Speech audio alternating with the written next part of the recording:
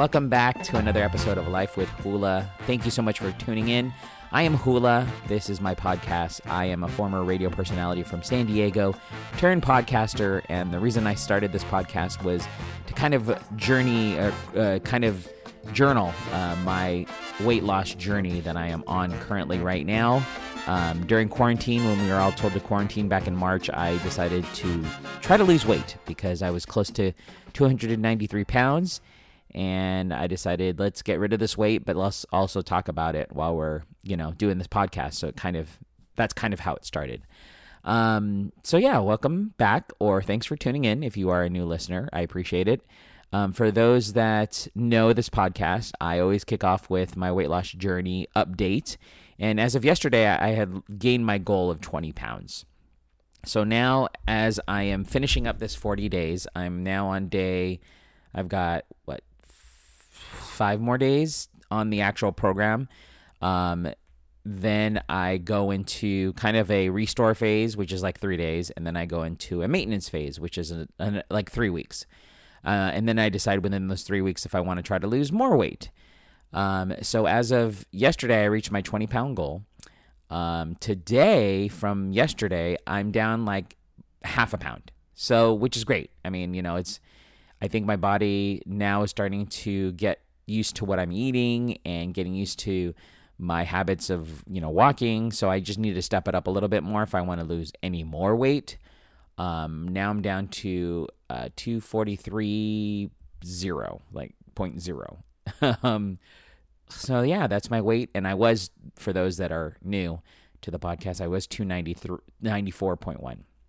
294.1 as of February 26th. Now I'm 243, and it is great. I'm going to continue this, and I'm not going back. I'm saying this in a recording, so I should not go back because I'm getting rid of a ton of clothes. Yesterday, the Vietnam Veterans Association came by, and I gave them 3 bags of clothes that I do not want to buy back, and I don't want to buy that size back. It was like triple XL, double XL stuff, and now I'm wearing XL stuff. So yeah, let's get rid of that stuff. So that's the big update. If you are on a weight loss journey too, or if you're inspired to start one, let me know if I can help. I know there's been people who've reached out and they've wanted to do a weight loss journey, but every time they start, they just kind of, emotions get to them or whatever. I think the first part is just like getting to the point where you're done. I'm an emotional eater, as I mentioned before.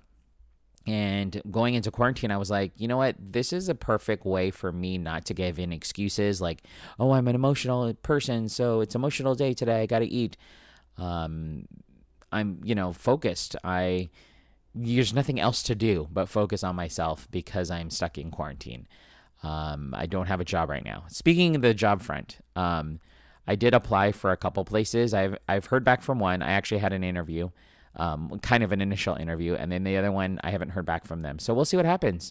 Now that everybody's going back to work, I'm hoping that I get to go back to work. And that's something I'm looking forward to, is actually going back to work. It should be pretty cool. I'm pretty excited, but, we'll see what happens. If it's meant to be, it's meant to be, right? Also, I wanted to kind of bring up something that, because I'm stuck at home, I do a lot of walking, or we have like this step climber thing, and while I'm on it, I actually watch a lot of TV. I binge watch a lot of shows, and I just wanted to put this out there. If you have Netflix and you're wondering if that Space Force show is good, I'll tell you what. I actually saw the first couple of episodes and I was kind of bored with them. It's the new show. If you don't know, it's on Netflix. It's called Space Force. It is a written, show from Steve Carell, the guys who created The Office. Steve Carell stars in it. Lisa Kudrow's in it. John Malkovich. There's a lot of funny people that are in this. It's a kind of a comedy drama, not drama really, but like it's more of a dark comedy. But it's based on the fact that President Trump wanted to create a space force, and that's kind of the premise behind it. And so in this world that Steve Carell is a part of, he is a 4-star general. He just got promoted, and now he is tasked to run the Space Force alongside the Air Force, the Navy, the Marines, the Army, National Guard. He is a part of a group of people who are going to battle, are prepared to go against other countries in regards to having some sort of Space Force. So that's what it is. Like I said, the beginning episodes, I was like, oh, I'm not going to watch this. I actually stopped, and I kind of like a couple days went by, and then I decided to give it another chance. There's 10 episodes the first season. Towards the last 5 episodes, I really started enjoying the show. So I kind of have mixed reviews about it. The beginning was kind of like slow, but at the end, it was really funny. It started getting funnier. A lot of things were happening. So yeah, I would recommend it. If you watched everything else, go for it. Another show I'm also binge watching, which I've kind of fallen into, is a show. I guess it was on TV. It's called Kim's Convenience. It is about a Korean American family who own a convenience store in Canada, and it's just about their lives, and it's a pretty hilarious show. If you are looking to binge watch, there's like 4 seasons of it. One of the guys, the one that plays the son, Jung, he is the new lead actor for the new Marvel series, the martial arts Marvel series or the movie that's coming out. I can't remember the name of the movie, but he's the star of it. So if you want to go see something funny while you're binge watching stuff, while you're getting into the summer, watch Kim's Convenience. All right. Another thing which I didn't bring up a couple days ago, it was the end of the school year for my kids. They both have ended their school year, and it's weird because, half their school was with me, their Zoom classes and me as their teacher. So it was an interesting way to end the semester. Now we're going into summer, and since my daughter can't go to summer camp, they're home with me. So I'm looking for things to do in the summer with kids when you're quarantined. Any suggestions? Any ideas? Anything anybody wants to mention? I would love to hear some feedback. Feel free to reach out to me on social media, HulaSD, HULASD. What are you doing with your kids in the summer? We are going to attempt, I'm going to put this out there, we had a trip during spring break in April to go to Great Wolf Lodge for 3 days because we love that place. It's over in Buena Park. It's great. It's amazing. We rescheduled for July. So I'm hoping by July we're kind of over the whole, I feel like because of what's going on with everything with the rioting and the protesting and, with Black Lives Matter, that whole thing, that the COVID situation has kind of not been talked about in a while, but it's still out there and people are wearing masks and, so we'll see what happens when July rolls around.